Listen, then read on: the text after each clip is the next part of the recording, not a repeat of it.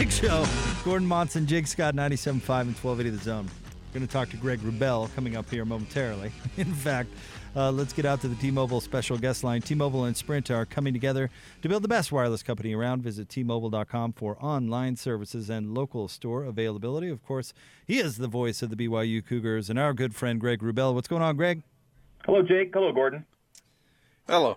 How's it going? Well, Greg, let's start here. What are the odds that the BYU Cougars would be playing the Houston Cougars on the same week that an actual Cougar from Provo made national news? Yeah, I think what's going to happen, Friday may be exciting and may have even a last-minute finish, but can in no way be as dramatic as the other one you mentioned this week. That was wild. So Greg, I got to know, if that had been you running on that trail, how would you have reacted? Well, I would have picked something up at some point. I felt, and maybe he did. I don't know I didn't hear all the narration, but I would have liked to have something in my hand besides a phone at that point.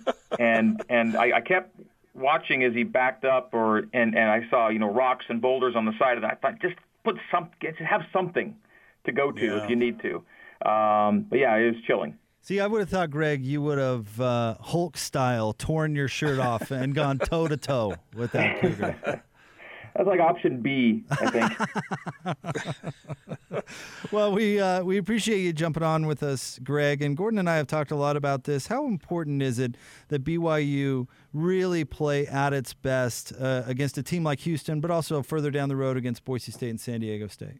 Well, those games you just mentioned down the road aren't going to mean nearly as much unless BYU can play at its best and get this win on Friday. Everything hinges on it. I mean, you do not get into the New Year's Six conversation without an undefeated record this year. And so there are a finite number of true barometer games for BYU. And one could argue the first was played at Navy. It's a good named team. It was a ranked team from last year. And BYU got that win handily. That kind of elevated the Cougars into the conversation. But this is the next true barometer game. Houston's a name. Dana Holgerson's a name. Houston was on ESPN last week, putting up 49 points. Everyone knows Houston football. And to go on the road to have to get this game, when it was originally a home game, let's not forget, to have to go on the road and take on a team that showed pretty well offensively last week is a true barometer for BYU. And if they're able to get the win on Friday, the hype will only increase exponentially over the ensuing weeks until that Boise State game in early November. And there are games to be played between now and then. We all know that. But certain games mean more than others. And this one Friday certainly falls into that category. Man, I agree with you on everything there, Greg. It's not like they're playing Ohio State, but this is one of those three games that they have to win to legitimize themselves. And that I don't like to run down other teams or anything. That's just a fact, isn't it? I mean, it just seems like that's something that is evident to almost everyone. Right, yeah, and it's a function of the schedule. Again, not BYU's fault that all the P5s fell off the schedule and none came back. But that being what it is, you better take advantage of the games that give you some resonance, that give you some ability to make national noise. And Houston's one of those games. It's a massive opportunity. Think about it. It's a Friday night game. So there's not a lot else going on in the way of competition. You're on the main network. It's a late night game. It's got appeal. It's got real appeal. Zach Wilson is already getting national buzz. It's a mega stage for BYU. It's a prominent platform, and if they play well and if they get the win, the conversation's only going to get louder and more intense through the month of October. And we've discussed it before, I think, guys, how it's been a while since BYU's been in the October conversation. Well, you get into the November conversation, and now you're in true rarefied air. And BYU has that opportunity, but everything hinges on the game 48 hours plus from right now. And it's exciting. It's exciting to be in this spot. The way BYU's had to begin these seasons as an independent with all those P5s loaded up, you can play well and be a good team and still not get out of September with a winning record, let alone an undefeated record. And here's BYU in mid-October undefeated, albeit on 4 games, but still undefeated. And that's a place BYU hasn't been since becoming an independent. And most of it is a function of the fact that they will front load that September every year and it may sometimes not give you, the most accurate representation of who you might end up being, because it's just such a grind to get the season going. Greg Wrubell is with us on 97.5 and 1280 The Zone. I want to talk to you about Zach Wilson. And other than health, because I do think health was a big factor last year, other than health, what has been the biggest difference between 2019 Zach Wilson and 2020 Zach Wilson? I would say there are some physical components. You could say it's health related, but I think it really is more just about size and body maturity, and a year meant a lot that way. The extra off-season training he did this past year that he was unable to do last year because he was rehabilitating and recuperating is a big part of it. And just, it's like anything else, whether it's broadcasting or quarterbacking. The more reps you get, the more shows you get behind the mic, the better next year's shows are going to be. And that's, I think, the situation with Zach Wilson is he's made a progression that coaches expect quarterbacks to make year to year to year. And if we want to think back into, days of yore, the junior season was the season in which BYU quarterbacks, many of them, really, came onto the scene and were kind of revealed at that point, because they'd bided their time and they'd watched and they'd learned. And Zach had to watch and learn while being a starting quarterback, which was different for him as opposed to these other guys we're talking about. But it's the progression you expect to have made, and it's what you expect the guy to look like in his junior year. So, Greg, if the shows keep getting better year after year after year, at what point does Father Time take over and do they start getting worse? I'm asking for a friend. Yeah, I think it's that little voice inside that says you've peaked and it's time to go out on top. Yeah. Okay. Will you remind our listeners why this game, which was originally scheduled to be played in Provo, is being played in Houston? Yeah, because of Houston's schedule featuring back-to-back road games, what would have been back-to-back road games in Provo and in Annapolis, Houston said that its medical counsel was that they not have back-to-back plane trips in the COVID environment. And that was, and granted, time has passed since that was the adjudication of the medical staff, but when they gave it to BYU at that time, that explanation, BYU agreed to make the switch, and from Houston's perspective, they don't believe it's unfair to BYU because of how many home games BYU already has compared to road games. Right now, the split is 7-3, 7 home games, just 3 away games. This being one of them. So, BYU is amenable. The next game will be back in Provo instead of the other way around. And in some ways, again, if BYU wins it, it turns out to be a net positive because winning the game means even more if you can do it away from home. And so, again, it increases the opportunity potential for BYU having to do something ostensibly tougher than was originally on the plan. Greg, we asked David Locke a lot about this when the NBA returned, and I want to ask you as well. Tell us about your broadcast, the challenges you guys are trying to overcome, the different feel. What kind is going into your broadcast these days? Yeah, from pregame to postgame, it's all different. Whereas, Kalani and I, we used to do our pregame interview, sitting side by side in the locker room just before kickoff. Now that interview is done farther ahead of kickoff and in a different setting other than the stadium. And in postgame, as you know, almost all of the media get their quotes now via Zoom and not a face-to-face, side-by-side setting. So those kind of logistics are simply the way of the world right now.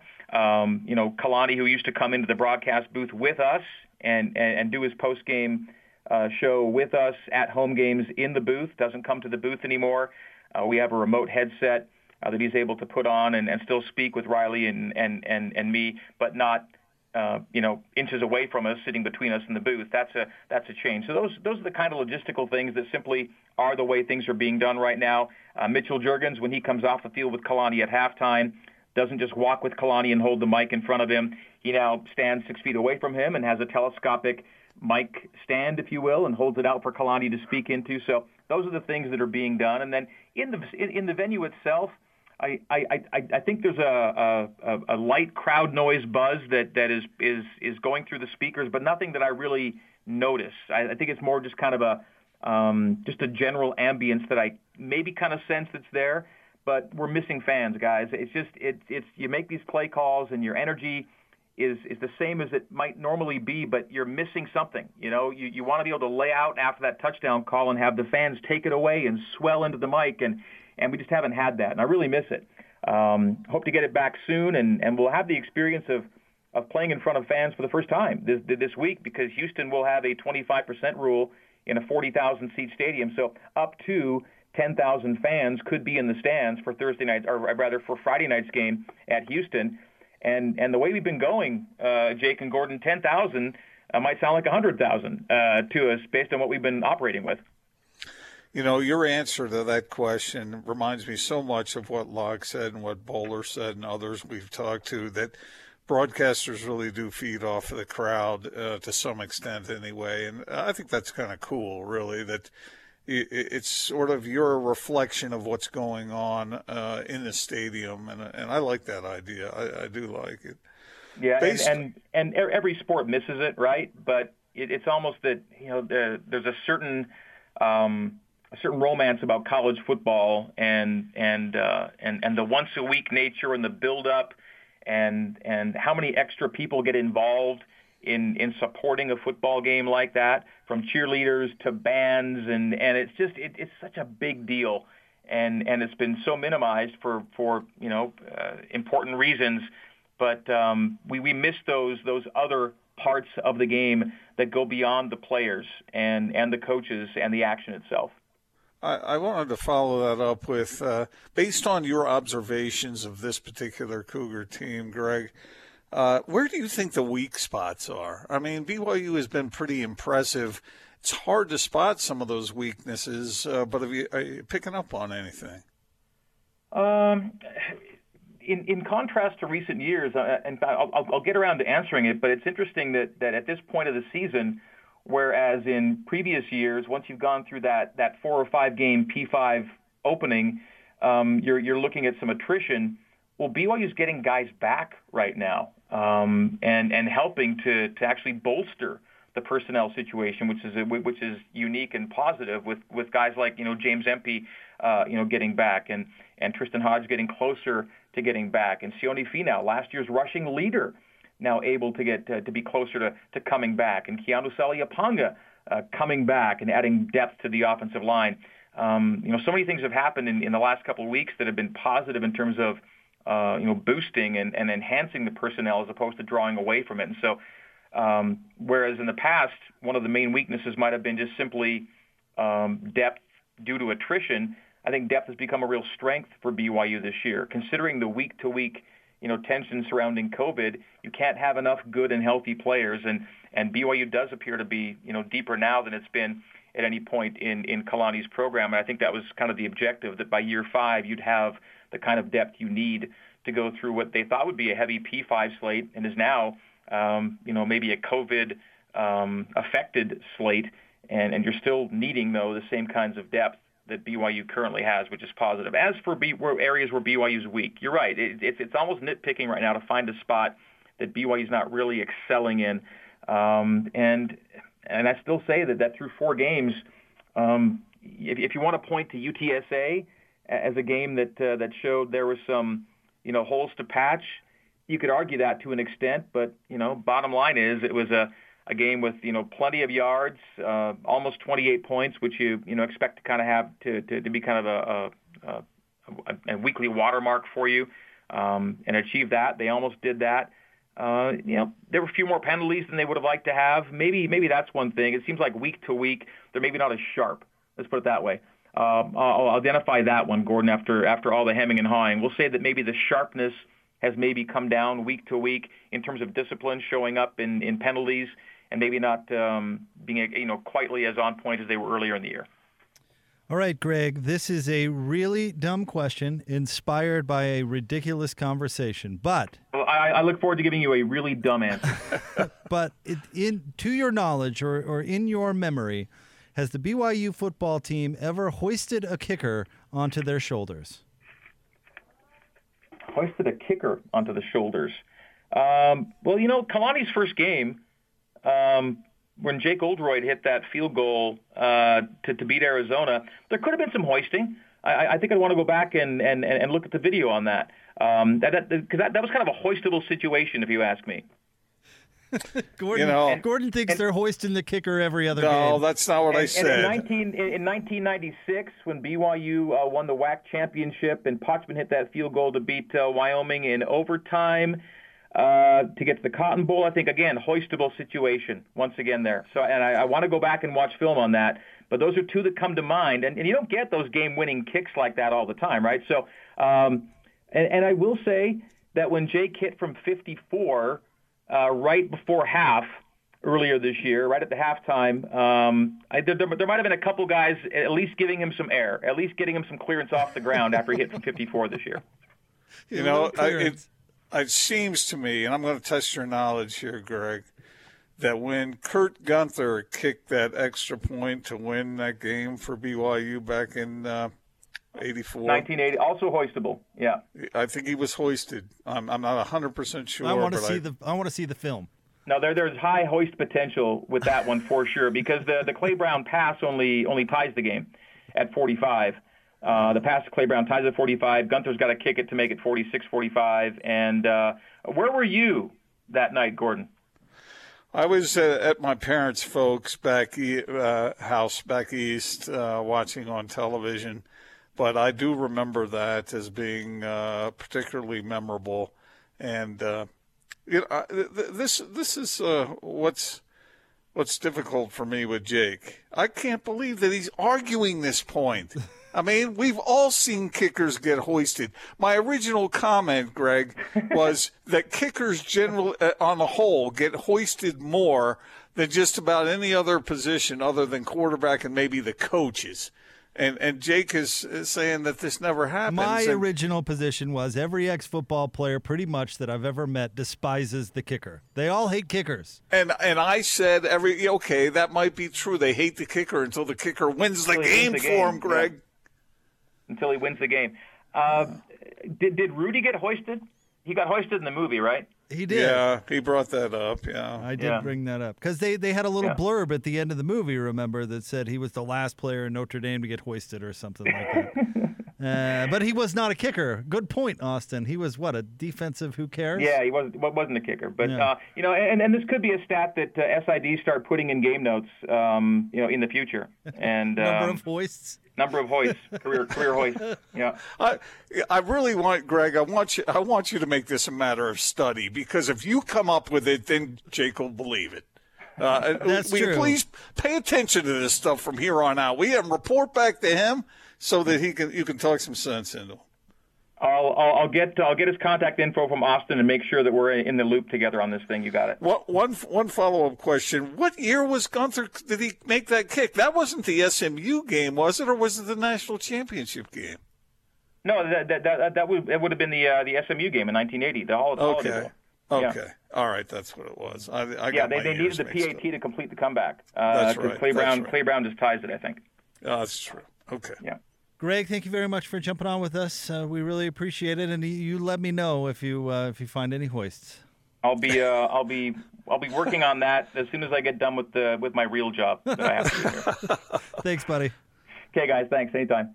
That's our friend Greg Wrubell, the voice of the BYU Cougars.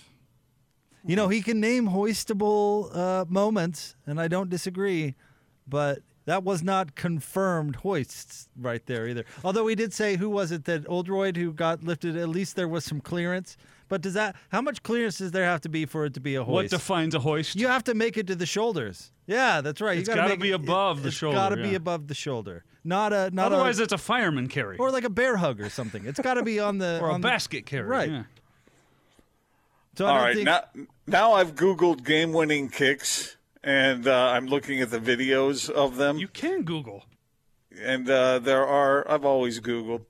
So this is, I'm going to find some proof for you. And the problem is that no matter how many bits of evidence I find, you're going to say, oh, yeah, but that's just that time, or that's just this time, or whatever. I could find 15 different times and say, yeah, right. Go ahead, find 15. Incorrigible. Find 15. Good luck. Go for it. I'm Prove me telling you. wrong. You can find 15. I believe in you. I'm telling you, it's happened, and it's happened a lot. I'm sure seeing a lot of hugs, too. Big-time hugs. Oh, hug. Jeez. We're talking hoists here. And even the great Greg Wrubell couldn't recall a specific hoist. Again, let me say this. Let me issue this call for our listeners. If you've ever seen a kicker kick a game-winning field goal and get picked up by his teammates and carried off the field, will you please, at Jake Scott Zone? Now, see, when you did this before, Devin tweeted in with an example. He says Oregon beat Washington State last year on a last-second field goal. Freshman kicker, they hoisted the kid and carried him off the field. Go Ducks. And I made fun of Oregon for not acting like they've been there before. So then Devin tweets back and he says, sheesh, the kid was a freshman. He had never been there before and had missed like his 5 previous field goals. So it was a pity hoist. We're not talking about leave your charitable hoist out of this. I mean, yeah, I'd hoist that kid too. Are you kidding? I'd do it single-handedly. I feel so bad for him. But we're talking about a pride. I'm glad you're my teammate hoist, not a will make you feel better hoist. I'm speechless. I really am. I cannot believe you're denying this. I'm so sick of the word hoist. By the way, Devin, I'm just kidding. And I was not trying to make fun of the kid much. We'll have more coming up next. It is the big show, 97.5 and 1280 The Zone. Want to remind you about our friends at Syringa Networks, home to complete business telecom and IT solutions, backed by an industry-leading SLA that guarantees the uptime your business needs. It's effective communication for 21st century Utah. Get started now at syringanetworks.net. More straight ahead. 97.5. Oh, man. I just saw a doggy pile on a kicker who won the game. Oh, see, that's actually being mean. That's not a hoist thing. That's we're going to smash this guy. Stay tuned. More next. 97.5 and 1280 The Zone.